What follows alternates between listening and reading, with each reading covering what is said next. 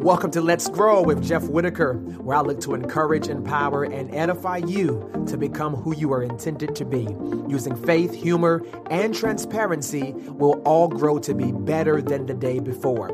Please be sure to subscribe to this podcast and share it with all of your family and friends on your social media platforms. Your support is genuinely appreciated and encourages me to do what I do. Today, we're talking about the importance of self-leadership. The effort we put towards leading ourselves is essential to our ability to effectively lead others. This for sure is one area we all can grow in. So let's grow now. Let's grow, let's grow, let's grow. Good people, I'm so glad that you're listening to this because I guarantee you after hearing this episode, you're going to grow in some aspect of your life. Thank you so much for all of you who have subscribed. If you haven't, please be sure to subscribe right now and share it with all of your friends and family, letting them know that there's some good content that's going to definitely help them to grow in their lives. All right. So I was recently reading an article where it mentioned to be a great leader, you need to start by leading yourself. So many of us are trying to do things that impact others, but you're only able to impact others to the degree you have impacted yourself. In this article, Dee Hock, who is the founder of Visa credit card, he was quoted saying this: if you look to lead, invest at least 40% of your time managing yourself. Isn't it crazy how we want to manage everything else and everyone else but ourselves? But it's not until we really begin to deal with ourselves and develop who we are that we can have impact in the world that's necessary and essential to the development of someone else. And I don't know about you all, but this time of isolation or quarantine, whatever you want to call it, it has led to me doing some deep introspection of myself. Particularly as it relates to being a follower of Jesus, a husband. I love my wife. Shout out to my baby, Wendy. A father. I'm a father of two girls, Mackenzie and Malaya. A pastor of All Nations Worship Assembly VA, and just a leader in general. I lead some great people. But I begin to really look at myself, and I noticed that, Jeff, you can only lead others well when you've led yourself well. And I've really been looking at myself during this time of quarantine, or however you're addressing it, and I'm maximizing my strengths, but I'm really learning to improve on my weaknesses. Maximizing my strengths, but improving on my weaknesses because I want to be better. And although it's a good thing to highlight my strengths, it's even more important to highlight the weaknesses that need to become better so that I can overall become a more holistic contribution, effective in nature to those in whom I encounter. I'm realizing more and more that I'm only as effective on leading others as I am committed to leading myself. It is easier to extend to others what I have embodied myself, right? Because when I become better, those I lead, those I come into contact with, those I have conversations with, they become better. And I decided to do this episode because I believe there are 4 principles for self-leadership that can empower us all to become better ourselves so that we can be better to others. These are 4 things that if you start applying today, you'll find you'll start leading yourself better and ultimately becoming a benefit to everybody that you come into encounter with. So here it is. Self-leadership requires an acceptance of the truth. Oh my gosh. And this is important because the worst person you can lie to is yourself.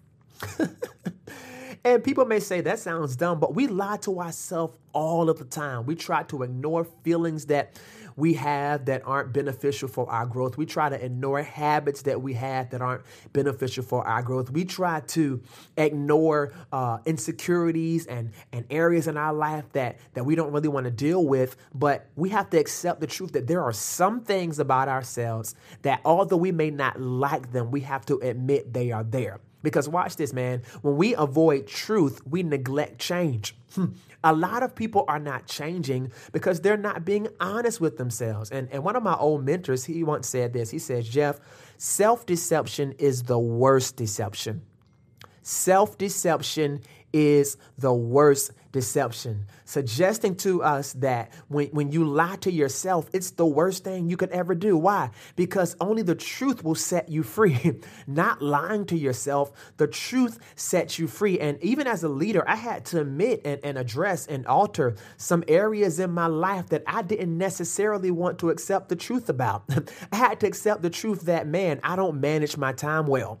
Man, I'm a procrastinator. Wow, I'm lazy at times. I had to accept that truth because it's easier to highlight our strengths rather than our weaknesses, right?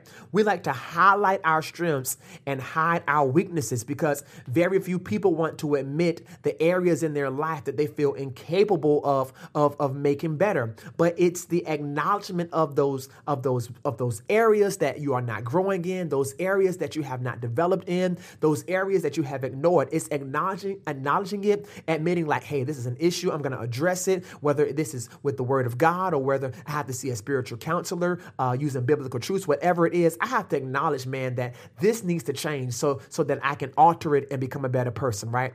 I have to accept the truth. Real people accept the truth about who they are and where they are so that they can become who they need to be and go where they need to go. If you're going to lead yourself better, you have to accept the truth about where you are. I wonder what things you can sit down today and say, you know what? This is true.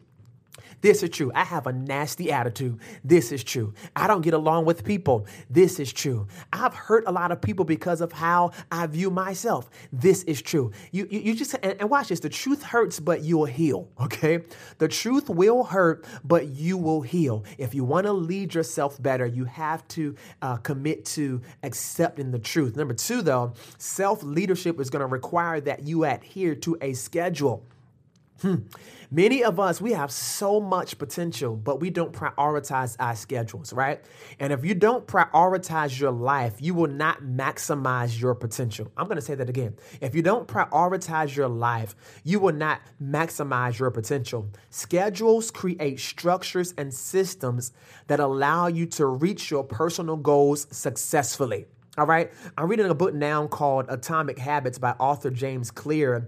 And he notes how it's the small things that we do consistently that bring about the big results that people assume happen overnight. When you see people who've made it, let's use that term, depending on what measuring stick you're using to qualify that. But when you see people who are successful, right, we think that it happened overnight, but it wasn't an overnight sensation. They were probably doing small things day by day. They had a schedule. They woke up and read a book. They woke up and exercised. They had a plan in a time of their day where they read or they educated themselves. They did those things consistently, which allowed them to lead themselves better and reach goals that often people don't meet, because people oftentimes like to talk about what they're going to do and talk about the things they want to accomplish, but they don't put a schedule to it. They don't prioritize it. James Clear says, focus less on the goals and more on the systems, because without the system, you will never reach the goal. You need a schedule. You need a schedule for your life. You need to say every day I'm going to wake up at 6 o'clock and I'm going to pray. I'm going to spend time with God. I'm going to meditate on his word to start my day off. At 10 o'clock, I'm going to sit. I'm going to read a book. I'm going to empower myself. At noon, I'm going to have lunch, because some of us don't even eat right because we don't have a schedule as to the times we're supposed to eat. But if you're going to lead yourself well, you need to adhere to a daily schedule. It puts some structures to your life and it allows you to reach goals that you've been talking about. Now you can actually see those things come into fruition. All right. Number 3, self-leadership requires an allegiance to good habits. Oh boy. It requires an allegiance to good habits. We do not become great at what we do conveniently.